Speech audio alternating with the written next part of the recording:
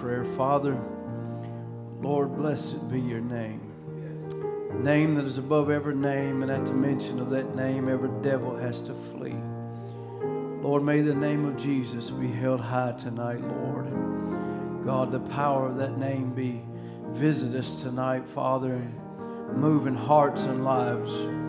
Commit this service to your hands, everything to be said and done. We just ask that you would just take control, Lord, and bless your people. Father, I pray, Lord, the sacrifices we made to come tonight, may you just bless us by your word. I pray in strength for life's journey. We ask it in Jesus' name. Amen. Amen. It's good to be in the house of the Lord. Amen. Amen. Let's turn to Daniel 5 and verse 12. Amen. I'm just going to read this one verse, but we know the story of the writing that came on the wall. And they was looking for a man who was able to discern the writing and to give the interpretation. Now we know Daniel on his own and his own abilities, he could not do so. He had an anointing on him as a prophet. Amen. So we want to read this. Daniel 5 and verse 12 says, "For as much as an excellent spirit and knowledge and understanding, interpreting of dreams and showing of hard sentences, the dissolving of doubts were found in the same Daniel, who the king named Belteshazzar. Now let Daniel be called, and he will show the interpretation." Amen. We'll let you be seated. Amen. As we would look tonight, I would like to speak on the dissolver of doubts. The dissolver of doubts. Amen. God is the dissolver of doubts. Amen. He always has something that you're able to stand on. Amen. His word that He sends in the time of your troubles, in the time of your temptations, in the time of your need and your battle. Amen. You know, just because we have a place to stand on, or we have a God who's able to is there for us, doesn't mean that you won't have battles and you won't have troubles. It doesn't mean that you won't have tests, or you won't face fear or have mind battles. But you know, as the people were looking here, amen, at this thought, amen, of a writing that was on a wall, they didn't know what to make out of it and didn't know how to discern it. And the king had called for his wise men. He'd called for, amen, men of his kingdom to come and to give the writing on the wall, or the thought, or what it was, the interpretation. And nobody could do it, but there was someone there that knew of Daniel and knew that Daniel was of an excellent spirit. And this spirit could only be God's spirit, amen. It could only be the leadership of God, or the anointing of God that Daniel had on his life. Amen. And I believe the same Holy Ghost is here for us as well. Amen. To be able to withstand the evil day that we are standing in. We seen Daniel and the way he was able to stand. He stood against impossible odds as a man, young boy taken out of his own land and taken into a foreign place and as a captive. But he purposed in his heart that he would do the will of God. And he would not contaminate himself with the king's meat. And the way he stood and going through the lion's den and all of that, you would have to say that Daniel had an anointing on his life. And I believe the same anointing has been upon God's children all the way through. Now, just because that anointing is there does not mean you're not going to have mind battles, or you're not going to face fears in your life or have tests. But it just means that there'll be something there for you when you go through those things in your life. You know, and mind battles are nothing new, and I just want to talk about this for a moment. Mind battles, because I believe that's as Brother Brandon would preach, that's the greatest battle that's ever been fought, is in the mind. Amen. It's things sometimes you can't put a picture to, or a image to, or, you know, somebody's having a mind battle, you want to tell them, get a hold of yourself, but, you know, sometimes they can't. It's in their mind, and they don't know where to turn or what to do, but God has always got an answer for every battle. Amen. Everything that we would go through. And you know, we can imagine the mind battles, and as I said, they're nothing new. Could you imagine the mind battles that Noah faced while he was building an ark? amen, the mind battles that he faces. He had put a nail in the wood or saw another and making this gigantic, enormous boat and calling for rain and things that had never happened before. And no doubt that whisperer came to him all the time and said, well, you just thought you heard from God. You thought that that's what God wanted, and you're making a fool out of yourself. You're making a fool out of your family. Why are you doing this? You know, and his mind is going crazy, but he just kept putting another nail in the ark. Amen. Could you imagine Abraham what mind battles he must have faced as every day he got older and older and older, and the promise seemed to be further and further away, but yet the Bible said he staggered not at the promises of God, but was strong in the faith. Amen. It was something that he would always turn to when he would go through the mind battles. He faced mind battles. No doubt the whisper would come to his mind, and he would begin to tell him, well, you know, God meant that for somebody else to fulfill, or God was going to do it some other kind of way, and God's going to do this, you know. Amen. Even Sarah faced mind battles to the point that she would try to fulfill the word of God on her own, but that wasn't the way God wanted to bring it. Amen. God had a predestinated seed to come through Abraham and through Sarah, but no doubt Sarah even herself faced mind battles. Am I even part of the promise? I mean, God talked to Abraham. God says this. He reveals this. Abraham comes, tells me these things, but am I even part of the promise? See, she had her own mind battles. Could you imagine Jacob as he was waiting to face his brother, and the mind battles and the failures and things that begin to run through his mind, and all the things he faced as he got ready to meet his brother? He had mind battles. Could you imagine Joseph and the mind battles that he had? Rejected of his family. Amen. That'll cause a lot of mind battles. Rejected of his family, sold into slavery, cast into prison. Mind battles? Yes, he had mind battles.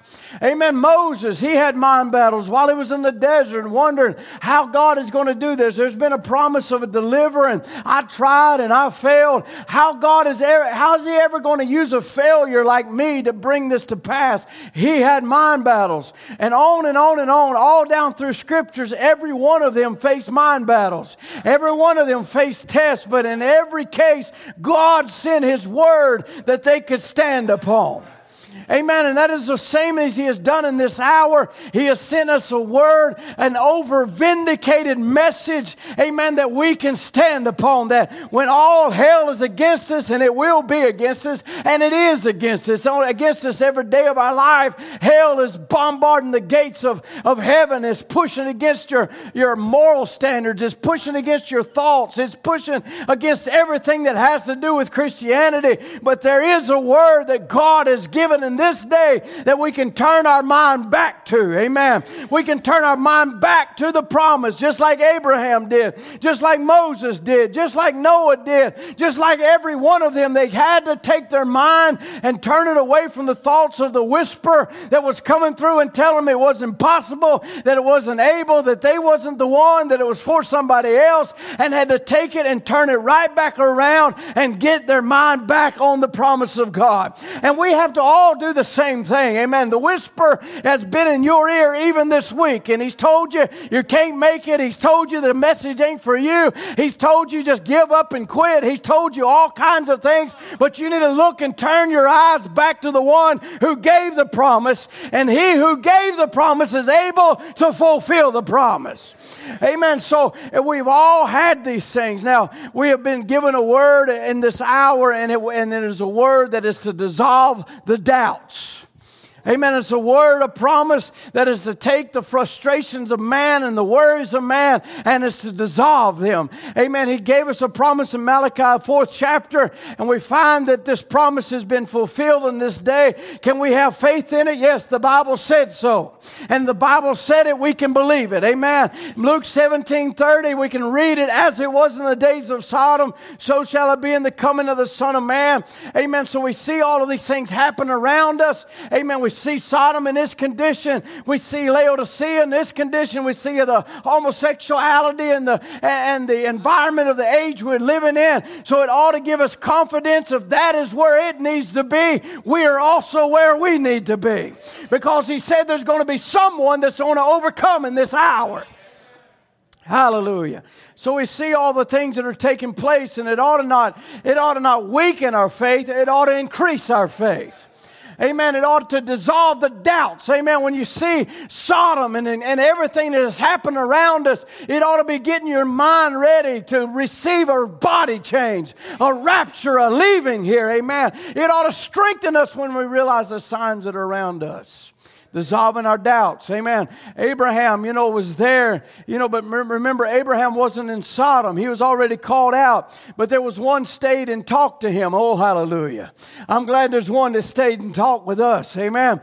And the one that stayed and talked to him showed him a sign. What was he doing to Abraham? He was dissolving his doubts. He stayed and showed him a sign with his back turned. He said to Sarah was going to have a baby, and what he had waited on with his back turned. And when he called him God, Elohim, he said that brings it to pass today because we have faith. We've seen the same sign repeated in this hour. Amen.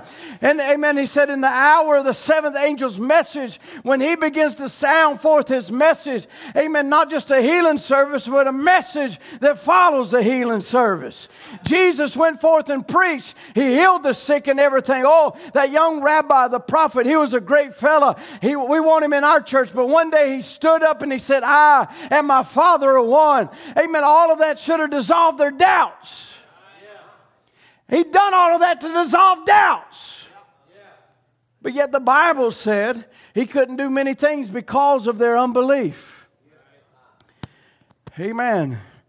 But he stood up one day after all the signs and all the miracles and people shouting hallelujah and praise God as we've seen in this day. And he began to sound forth the message, I and my Father are one. They didn't want him no more. Except you eat the flesh and drink the blood. They didn't want him no more. All of them began to scream, oh, that guy's a vampire. They're trying to get us to drink his blood. It's crazy. And they began to put out their videos of why I left Jesus' message. Amen. What was sent to dissolve doubts. Amen. And it did dissolve doubts in some believers, in the believers' hearts. And it was Peter that would look at him and say, well, who did men say that I am? And he said, well, some say you're this and some say you're that. He said, but who do you say I am? He said, I believe you're the Son of the living God. It dissolved the doubts. Why? Because he had sent a message to him. Amen. So we see here a message has been sounded forth. Now, in every time there's been impersonators. Moses sent forth and come out with a message, and there was impersonators. So impersonators don't cause us to doubt. Impersonators shows there's got to be something real. You can't have a counterfeit without there being something real to counterfeit off of. You can't have a bogus dollar unless there's a real dollar. Amen. People want to talk about it with all the fakes out there, and this one is just about money, and this one is just about his own kingdom. Well, it tells me there has to be a real one somewhere. Amen. And so, in Moses went forth, there was a Jannes and Jambres that tried to bring unbelief and doubt, but there was the dissolver of doubt there. It said, let my people go. And it caused such a desire in their hearts to leave that place to where one day they left. Now, I want you to understand, eventually there's going to be no more doubts. There's going to be no more worry. There's going to be no more fear. There's going to be no more mind battles. Amen. How does he come to the ultimate of dissolving doubts? How God dissolves the doubts is fulfill his word. And there's going to be a fulfillment of his word. Hallelujah. Amen. What happened? The doubt that was among Moses. Well, Moses, you just went out there and ate some hot peppers, and you say you had some kind of crazy vision, seen some burning bush that didn't burn. You must be a nut. But what happened? That one day that the doubts was gone because now it's fulfillment. And they're walking out, and the doubters are left behind. Amen. What happened? But those that believed, those that something struck on the inside and said, I believe your message, Moses, and I'm going to get ready to go. It dissolved the doubt in their lives to where they no longer began to believe anymore. They were slaves and bound by things they couldn't get free from. But they began to believe the message, and it dissolved their doubts to a point that they walked out free men. He's a dissolver of doubts. Amen. See, when it comes down to it, Jesus said, And this is in Works Faith Express. He said, if I do not the works, he says, listen close. If I do not do the works, that is, if I don't do the works the Scriptures tell you I will do in my age when I come, with what the Messiah was supposed to do when He comes, if the things that I do, if God doesn't vindicate that word He said would happen, if my life doesn't make that word live just exactly, don't miss this, He says, Jesus saying, you know what the Messiah is supposed to do, then if that word is written and then manifests itself, and then how can you say I'm not He? He said, but then the day that I speak of is wrong, and John said about me was untrue, and then I'm not the Messiah if I don't do the works that He promised I would do. He said, but I do the works that I promised, that was promised of me. He said, then if the promise of that day is manifest in my ministry, Jesus said, then I am He. So if you can't hardly believe who I am, then look to the works that's promised. Look at the works that's promised. If them works isn't fulfilled, every one of them in me, then don't believe me. But if they are fulfilled, believe me. Let your doubts be dissolved. Brother Branham comes down to the end of this message, and he goes down through. And in this message, he goes down through Luther, and he said he was the dissolver of doubts. The just shall live by faith. He goes to Wesleyan sanctification. He said it was the same work of the Holy Spirit of sanctification, dissolving doubts. The restoration of the gifts and the Pentecost, dissolving doubts, that there was a supernatural God among us again. And he said, but in this message, He's still the dissolver of doubts. And he said, this is the hour. And in his prayer, he says, dear God, who was manifested in the flesh in the person of Jesus Christ, that raised up from the dead the third day according to the Scriptures, and ascended on high, and set the disciples out to disciple all the world, and said, these signs shall follow them that believe. Go to the Pentecostal church of this day and the restoration of the gifts.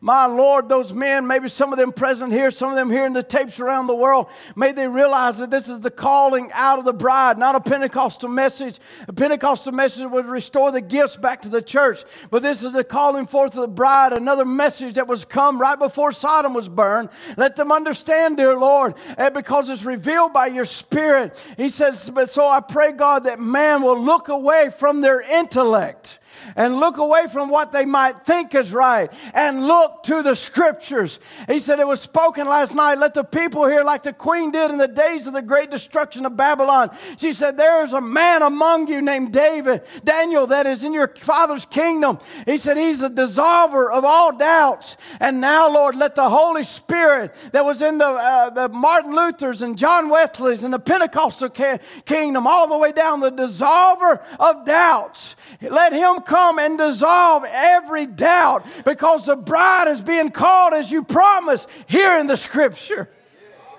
Let Him dissolve every doubt in the people's heart. May they flee quickly to the open sun to be ripened, to be taken into the garner, not be left to stalk to be burned, but they may be gathered tonight into the garner. He, Christ, gave us a solid foundation we can stand on. He over-vindicated this message. Not just vindicated it, He over-vindicated it.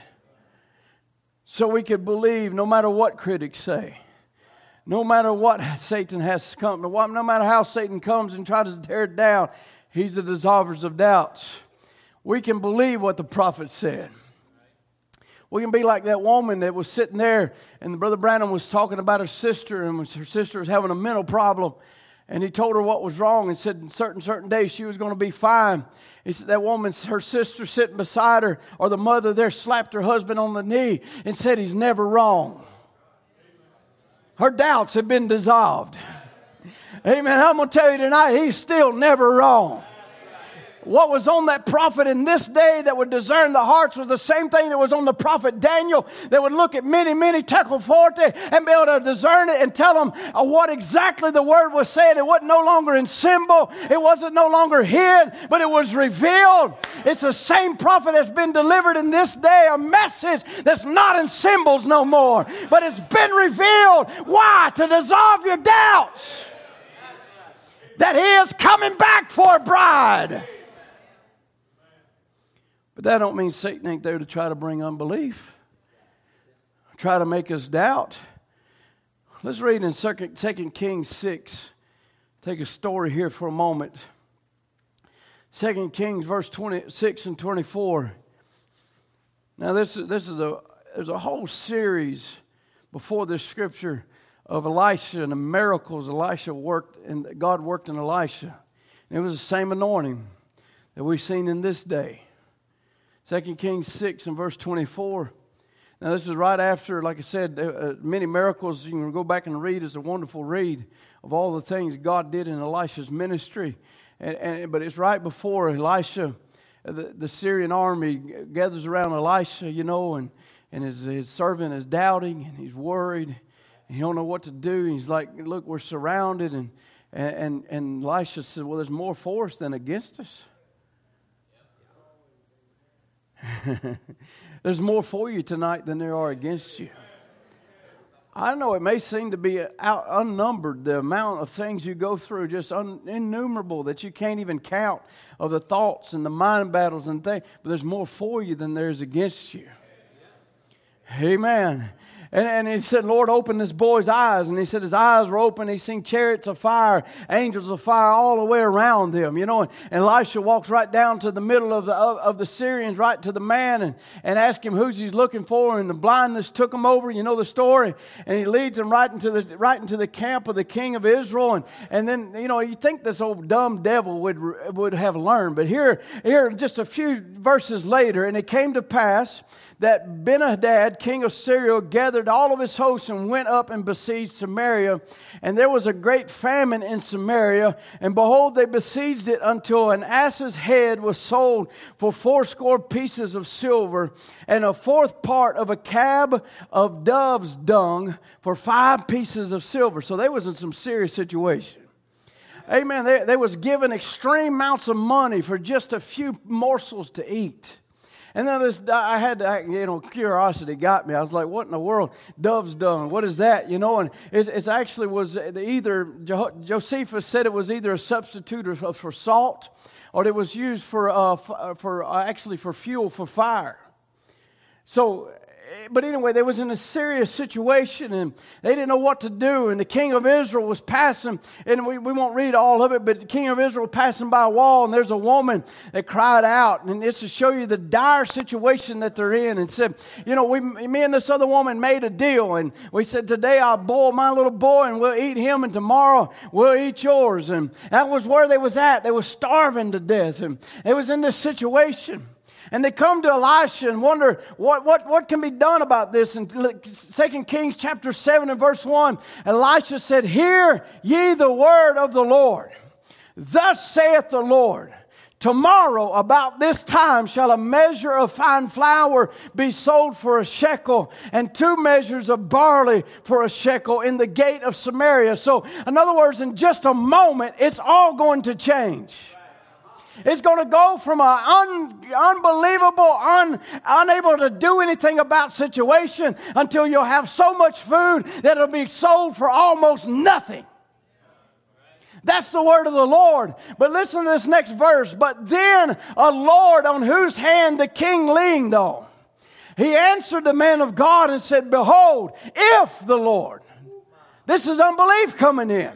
Here's thus saith the Lord, but here's if the Lord. If the Lord would make windows in heaven, might this thing be? If he does some miracle or something, maybe it'll happen, but I just don't see how it's going to be. It's going to be because it's thus saith the Lord. Amen. You wonder how in the world is God going to save somebody out of all this chaos and out of all this sin. It's going to be because it's thus saith the Lord. But here's a Lord, not a capital L-O-D, a little L-O-R-D. Not a capital L-O-R-D, but a little L-O-R-D. Some Lord he leaned on. Could you imagine? He could lean on thus saith the Lord, but he's leaning on this mortal man. Is that not what we do sometimes? We have thus saith the Lord, we have the word of God, we have promises, and we have been going to the people of the promise for a lot of services.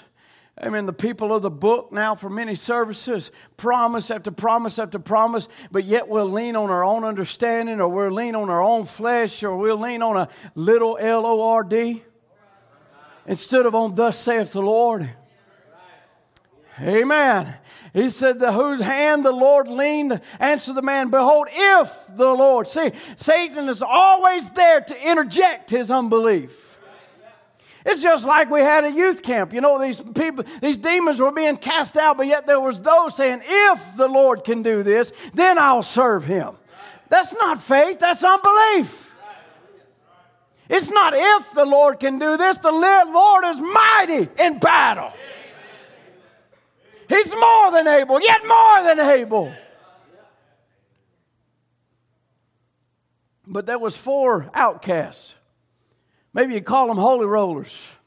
Maybe you call them just somebody that, you know, didn't lean on their own understanding. They couldn't do nothing on their own know-how. They were beggars. They were nobodies. And they were in the next verse, there were 4 leprous men at the entering of the gate. I know leprosy represents sin, and every one of them was born in sin, shaped in iniquity. Amen. But there was something in us to believe. Amen. I believe that you may have come with leprosy in your heart and you didn't know what to do, but there was something on the inside. When you heard thus saith the Lord, I never belonged to the devil. I never belonged to Satan. I ain't never been his son. It was something on the inside of you to believe. Amen. To believe for the impossible. Amen. Why? And they said, why sit here till we die? Why sit here in our unbelief? How much longer are we going to waller in our unbelief and our worry and our fear? Let's get up and go take what is ours. We already got thus saith the Lord. There's no food in this city. There's nothing here we can do. I know where the food's at. Let's go get it. Amen. Amen. It said if we say we'll enter into the city, then famine's in the city, and we shall die there. If we sit still, we'll die also. So let's fall into the host of the Syrians. And if they save us alive, we shall live, and they kill us, we shall but die. And they rose and got up to the camp of the Syrians. And when they were come to the uttermost part of the camp of the Syrian, behold, there was no man there. When they got there to their promises, they realized that devil was just a bluff, and he left when he saw him coming. Hallelujah. When he realized somebody's going to believe thus saith the Lord, and they're going to walk with the promises of God, and they're not going to wallow in their unbelief, but they're going to grab themselves up by the bootstraps and start walking towards their promise. They got up and hightailed it out of there. And I'm going to tell you, the devil will do the same thing. When a child of God will gird himself with the armors of God has been given to him by the Holy Ghost, and wrap himself in his whole robe given to him by the Holy Ghost, and say, devil, that's my promise. Because where the Syrians were sitting was their land.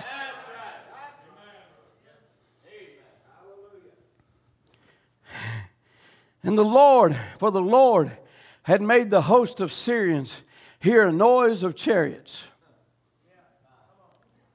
Well, it must have been those chariots that was already seen surrounding Elisha. It's the same chariots that are here tonight if he would open your eyes. It's the same angels that's lined up around these walls and down every aisle if our eyes could come open. I want you to understand, your devil that's been tormenting you right now is hearing the sound of chariots. He's hearing the sound of angels' armies. And not only angels' army, but there's a captain of the Lord of hosts. And he's standing with a sword drawn.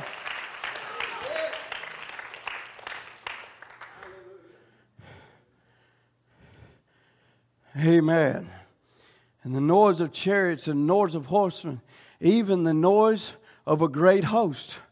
4 lepers.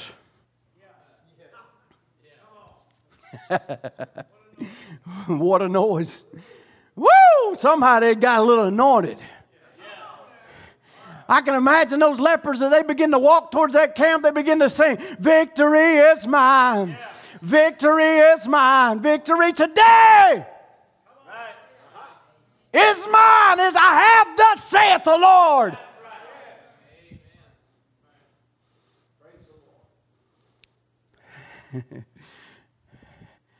For the Lord made the host of Syrians hear noise of chariots, and we're just fixing to get to the good part, and the noise of horses, even the noise of a great host. And they said one to another, mind battles. Lo, the king of Israel hath hired against us the king of the Hittites and the kings of the Egyptians to come upon us. They begin to have mind battles.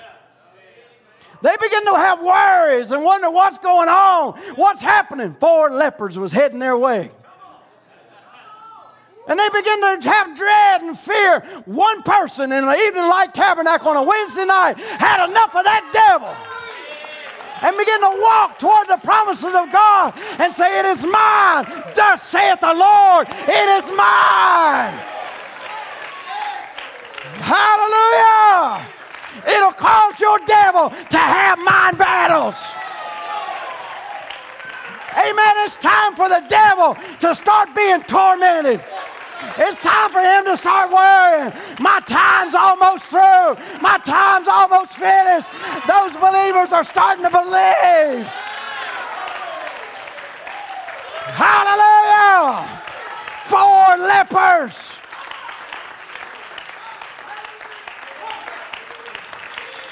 Glory to God. Caused such a mind battle for them to leave everything behind.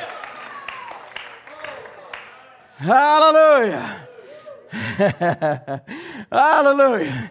Wherefore they arose and fled in the dark, in the twilight, and left their tents and their horses and their asses, even the camp as it was, and fled for their life. Woo! Hallelujah. 4 lepers caused these people to have such a mind battle until they fled for their lives. And when these lepers came to the uttermost part of the camp, they went into one tent and did eat and drink. He went into Psalms 103, where that devil had been camping out. Hallelujah. Bless the Lord, oh my soul. Woo! Hallelujah. This is a good time. The leper looked at, let me have some of that. And all that's within me, bless his holy name. Bless the Lord, O my soul, and forget not all of his benefits. And he forgiveth all thine iniquities, who healeth all thy diseases, who redeemeth thy life from destruction, who crowneth thee with loving kindness and tender mercies. And they carried them silver and gold and raiment and went and hid it and came again and entered into another tent. That was so good, I'm going to go give him some more of that. Hallelujah. By his stripes I'm healed. The joy of the Lord is my salvation. It's my strength, it's my song. He is the Lord mighty in battle.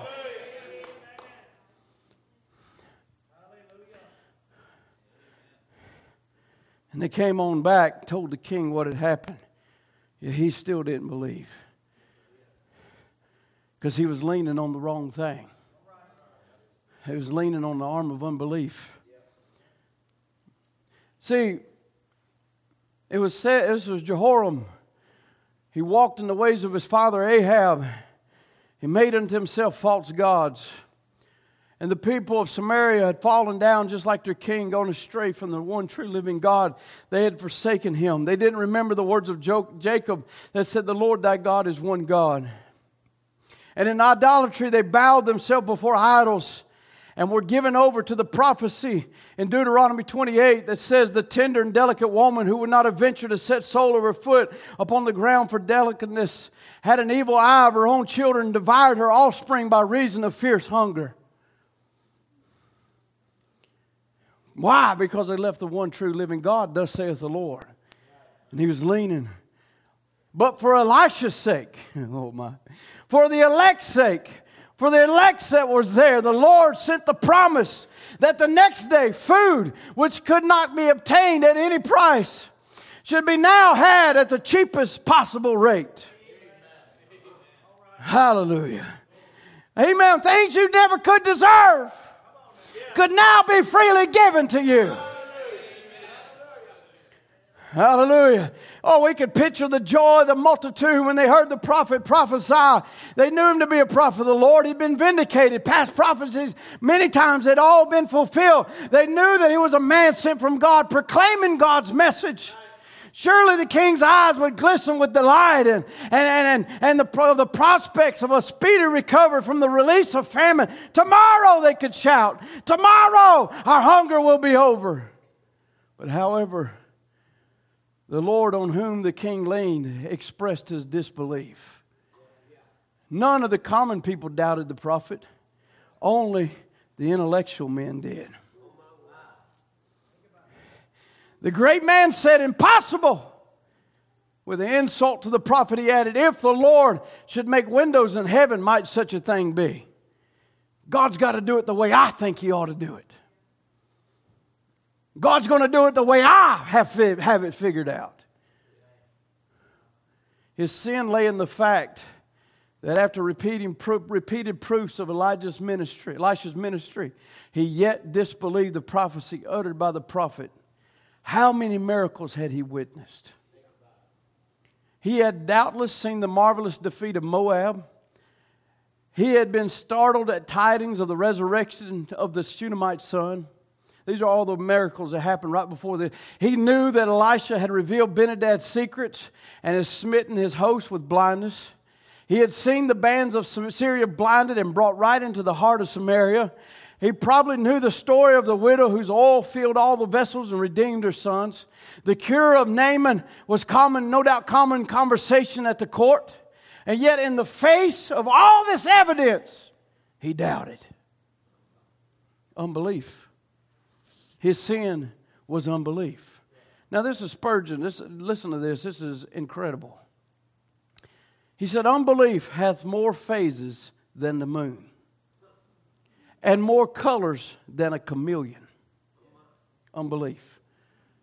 Common people say the devil that he's been seen in one shape and sometimes in another. He said, I'm sure this is true of Satan's firstborn child, unbelief. For its forms are legion, many. At one time I see unbelief dressed out as an angel of light. It calls itself humility and says, I would not be presumptuous. I dare not think that God would pardon me. I'm too great a sinner. And they pass that off as being humility, but it's unbelief. He said, we call that humility, and thank God our friend is in so good a condition. He said, I do not thank God for any such delusion. He said, it is a devil dressed as an angel of light. Mercy. He said, it is unbelief after all. At other times we detect unbelief in the shape of a doubt of God's immutability. The Lord has loved me, but will He cast me off tomorrow? He has helped me yesterday, and under the shadow of His wings I trust, but will I receive help in my next affliction? He may have cast me off. He may be unmindful of His covenant and forget to be gracious. Sometimes this infidelity is embodied in the doubt of God's power. He said, we see every day new straits. We're involved in a net of difficulties, and we think, surely the Lord cannot deliver us. We strive to get rid of our burden, and finding we cannot do it, we think God's arm is as short as ours is. Unbelief. And he said, we think that God's arm is as short as ours is, and His power is as little as human might. Unbelief. A fearful form of unbelief is that doubt which keeps men from coming to Christ. Many faces of unbelief. Sometimes we mistake it for he's just humble. He said, but without a doubt, the most hideous of all traitors is a traitor in his true colors. This is the highest form of unbelief.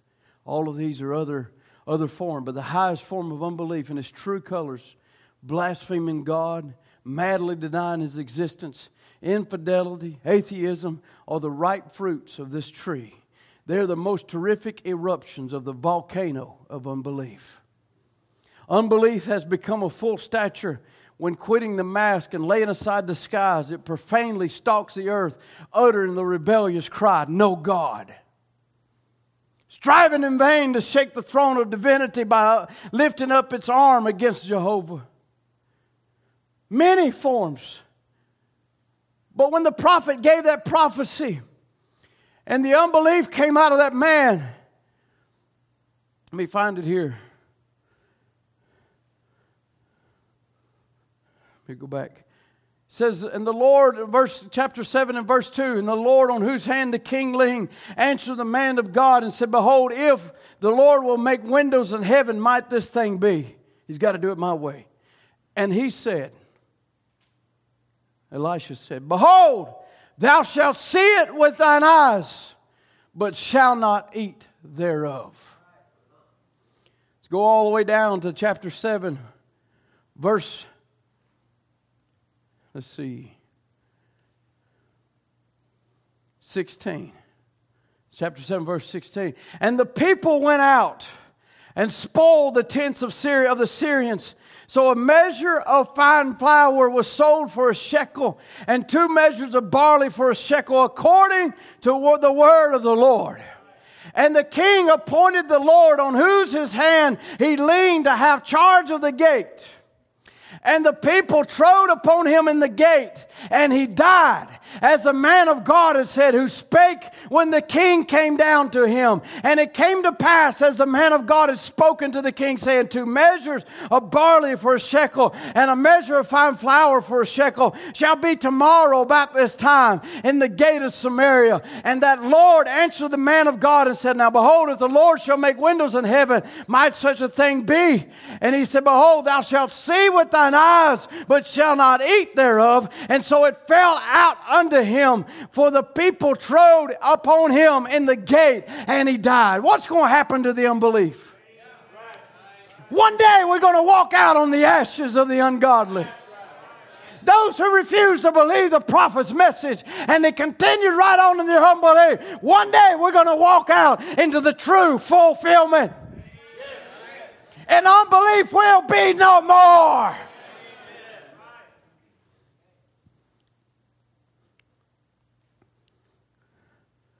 The battleground begins in the human mind.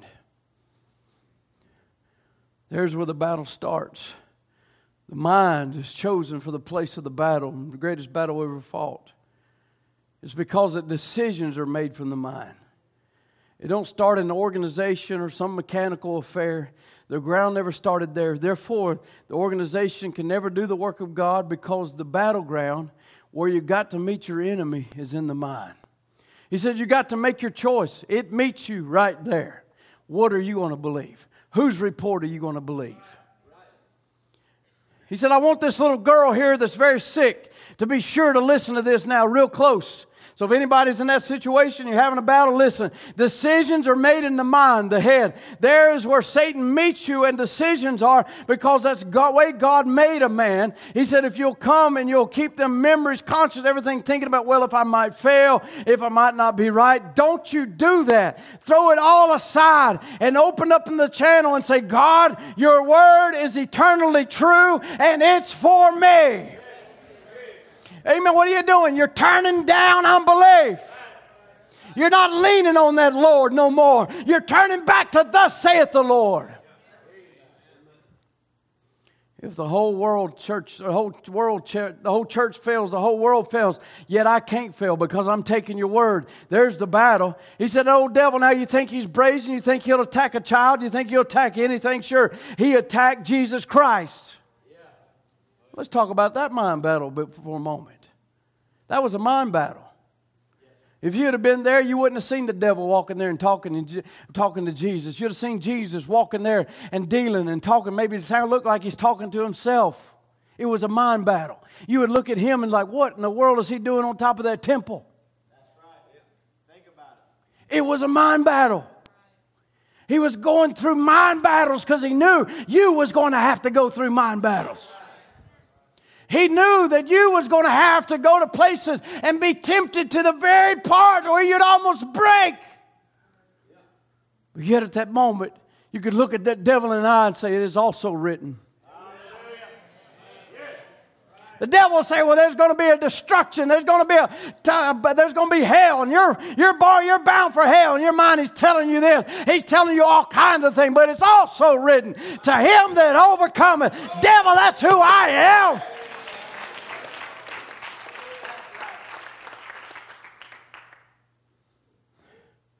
He'll attack you.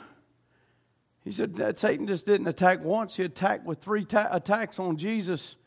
But he'll come and attack you. Days of miracles are past. You didn't get healed. There's nothing to it. He attacked Jesus 3 times. 3 wild attacks. He ran in on Jesus with his unbelief in God's word. Jesus was the word. Here comes wild attacks. Like sometimes the enemy today, here they come. If thou be the Son of God, show me a miracle. If he would ask the Son of God, if he's the Son of God, don't you think he's going to ask you, are you really a Christian?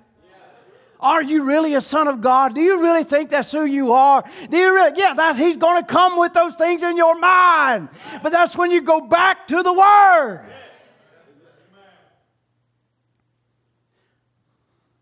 His attack is what? Disbelieve God's Word. That's his attack. When you start believing his unbelief, then you are no longer believing God's Word. You're leaning on a little Lord. See his attack? His attack is what? Disbelieve God's word. The greatest battle ever fought. There's only 2 forces, Satan and God. What's Satan's weapon against you? To get you to disbelieve your weapon. Maybe he can't tell you the Bible ain't true, but he'll tell you the Bible ain't for you. Amen. He may not be able to tell you the message ain't true, but he'll tell you the message ain't for you. Or he'll tell you this service ain't your service. Or he'll tell you you're going to have to live with it longer because it's just the way it is. I got you. Ha, ha, ha, ha. He said there was a man one time that the devil had him in a bluff and the devil would go boo and he'd get smaller and the devil would get bigger. He said, what was it? He was listening to what the devil had to say. He said, but all of a sudden he got backed into a corner and there behind him was a Bible. Thus saith the Lord. It's still thus saith the Lord. And he grabbed a hold of that Bible and he said, devil, boo. And he said when he did that, the devil got smaller and he got bigger. So you got to turn your thinking back to the Word of God. He said, you got to say, Lord. He said, brother, what does he do? What do you do? Take the Word. Take the Spirit. Let the Spirit come into your heart. Open up your mind and say, this Word is true. How many can say that tonight? Not amen. This word is true.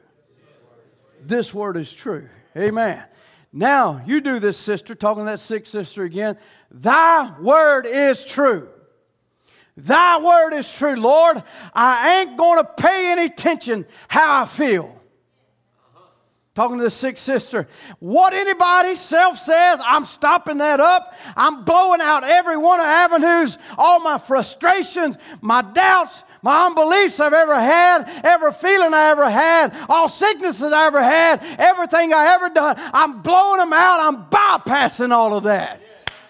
I'm coming right straight to you, Lord. Come down. As you come down, you said you made me a free or moral agent. Yeah, you are my son. All right, open my heart and my mind. Come in, Lord Jesus, and grab that faith, that sword of the Spirit, that thus saith the Lord, and scream, hallelujah. Hallelujah. Then cut every enemy in front of you. Hallelujah. Until that old spooky spirit that's making you feel that way is cut out of your life. Amen. You say, get away from me. Whack. Maybe that wasn't good enough. Get away from me. Whack. Abraham had to deny everything that was against God's word. Are we the royal seed of Abraham? He chopped his way through every obstacle that came in front of him. Your wife is too old. This is too impossible. Over here, you done this wrong. You made a mistake here. Oh, I'm staying on my promise. Hallelujah. On Christ, the solid rock I stand. All other grounds is sinking sand. All other grounds is sinking sand. Even death itself, everything else is sinking sand. On Christ, the solid rock I stand. But he goes on down. different places. Let me read a couple of these. He said, if you have a spirit of unbelief, then His Spirit can't bless you. It'll just tell you, it might tell you what's wrong or something, send you on. But if you'll believe, those two spirits can get together. It's a battle. He said, here will be a demon crying, begging, pleading for his life. And here will be the Spirit of God standing there looking at it. It just depends on which way our spirit is running. I believe if I can get you to believe what I said is the truth, then something's going to happen. It has to happen. He said, now, it's got to happen because you believe. And he goes on in other places talking about the spirit of unbelief. He says in prayer, he said, I pray that you'll break the holds of Satan, that great spirit of unbelief, oh God, knowing that He's the one that causes the problems. He's the one that causes the defects. For all things are possible to them that believe. And when belief is existent, then God can have, or when unbelief is existent, then God can't have the right of way. But Father, may the devil flee tonight. As your servant, I stand here as a representative of your way, your vicarious suffering and bleeding and dying on Calvary, that He was wounded for our transgressions, bruised for our iniquity, that the chastisement of our peace was upon Him, and with His stripes we are healed. It moves out unbelief. He said, I'm so weak I can hardly stand here. Something's holding me up. My strength is gone. Your faith has drawn it out of me. Many people here well right now. You'll know it, yeah, even after I'm gone, you'll be telling people that your trouble's left. There's an evil one, a spirit of unbelief will hang around. He said, I'm coming to meet you, spirit, you devil. You cause people to disbelieve God's word, but God has come and broke your spell. God has come and broke your spell, and you are rebuked. And you can't hold God's people no more. I'm here to tell you the same one is in the building tonight. And He's here to break the spell of unbelief off of people's lives to where He can't hold them no more. You think it's strange? He says Jesus Christ still lives and reigns. It must be time. He said, I feel them hitting me on my side. Time for them to leave off. He said, do you believe now with all your heart? Lay your hands over on each other. Some ministers to see that last person there. Lay your hands on one another. Believe just now with all your heart. Put your hand over on each other. Let's pray. Are you ready? You that's deaf will now hear. You that's blind will now see. You that can't walk will walk. If you accept this Lord Jesus that raised from the dead, nothing else He can do. We could come stand here all night. It'll be the same thing over and over, but He's here. He wants to heal all of you. Now, kind Heavenly Father, there's only one thing that can keep this group of people now who is looking towards you to keep them from being healed is that little dark spirit of unbelief. And I challenge that spirit. Satan, you're rebuked. You're exposed. I adjure you in the name of the living God. Come out of these people and leave them that they all might be well. Oh, hallelujah. What is He doing? Realizing there's a spirit of unbelief. What do you think it was when they got in one mind and one accord? They all began to believe the promise is for me. He said to come here, tarry in Jerusalem. And I'm here doing what He said. And if I'm here doing what He said, He's going to do what He said. Is there anybody here like that tonight? I'm here doing what He said. So if I'm here doing what He said, He's going to do what He said. He's going to perform it. Amen. I believe that we're not dreaming of or just believing in air castles and pipe dreams, but I believe that we are right at the cusp of the coming of the Lord Jesus Christ.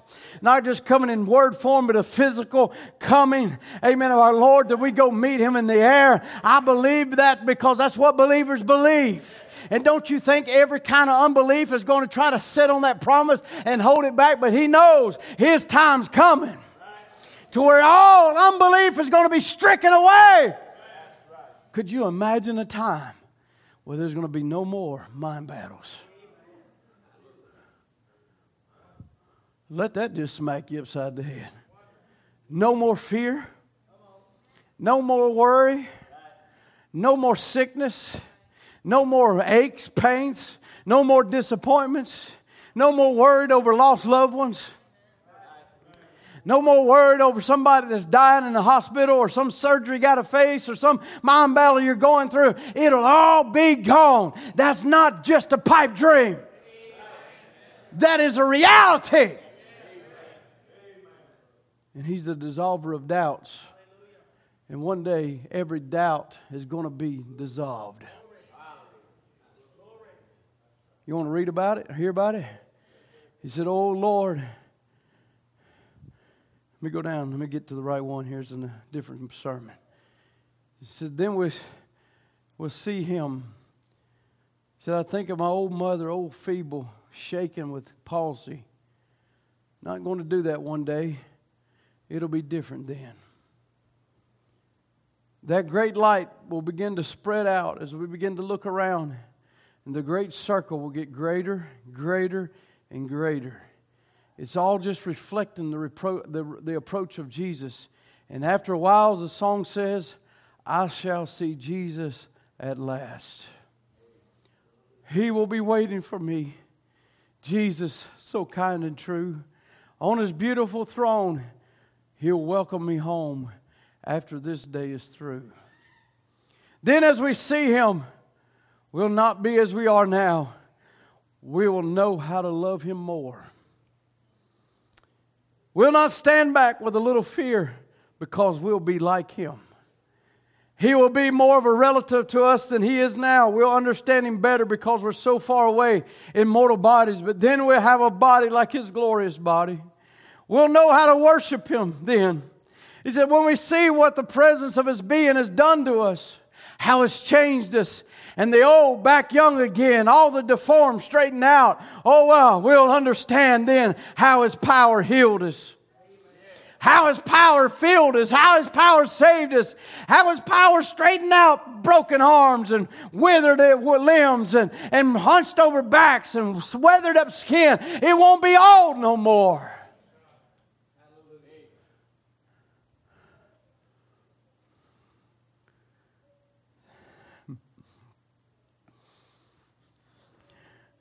The questions that's been in our minds. Maybe you got questions tonight. The questions that's been in our mind. How can He do it? What would this? How? Lord, why? Why did I go? It'll all fade away. The knots that have been tied in the back of our minds. Will it be this? How could this be? What's it going to be like? Somehow or another, majestic fingers will just untangle and unravel the knots, and it'll all fade into one big crown of love.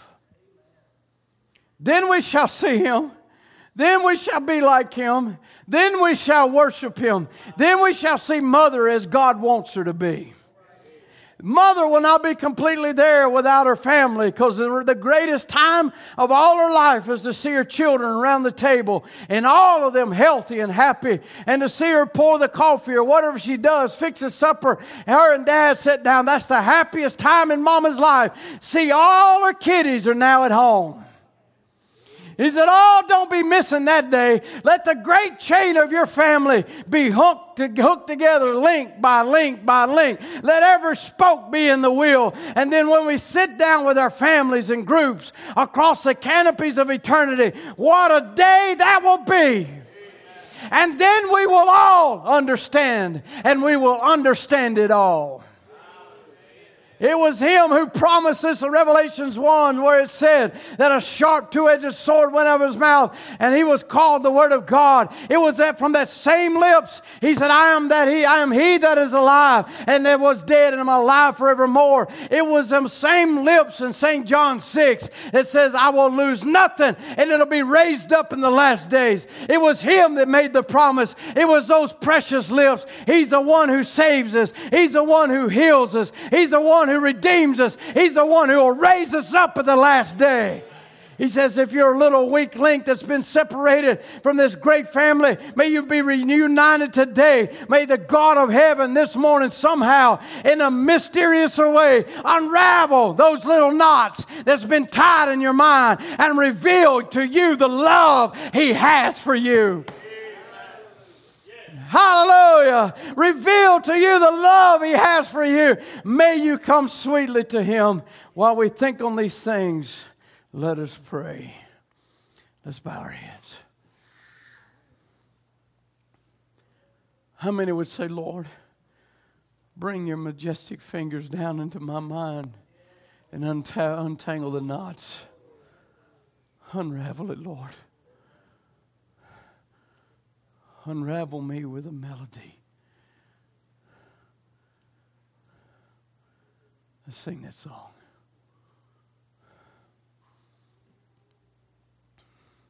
Lord, maybe you're like that man and said, Lord, I believe, but help my unbelief.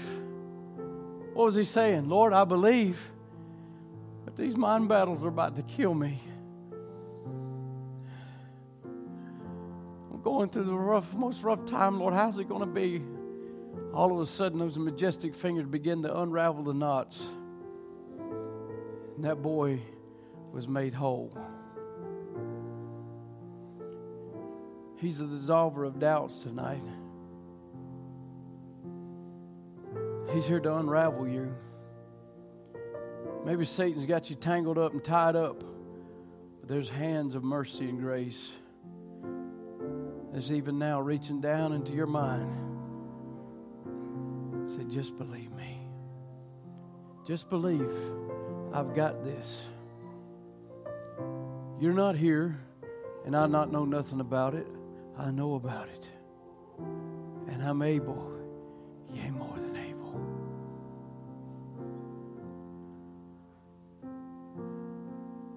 Or are you going to sit there till you die? Or are you going to go to your promises?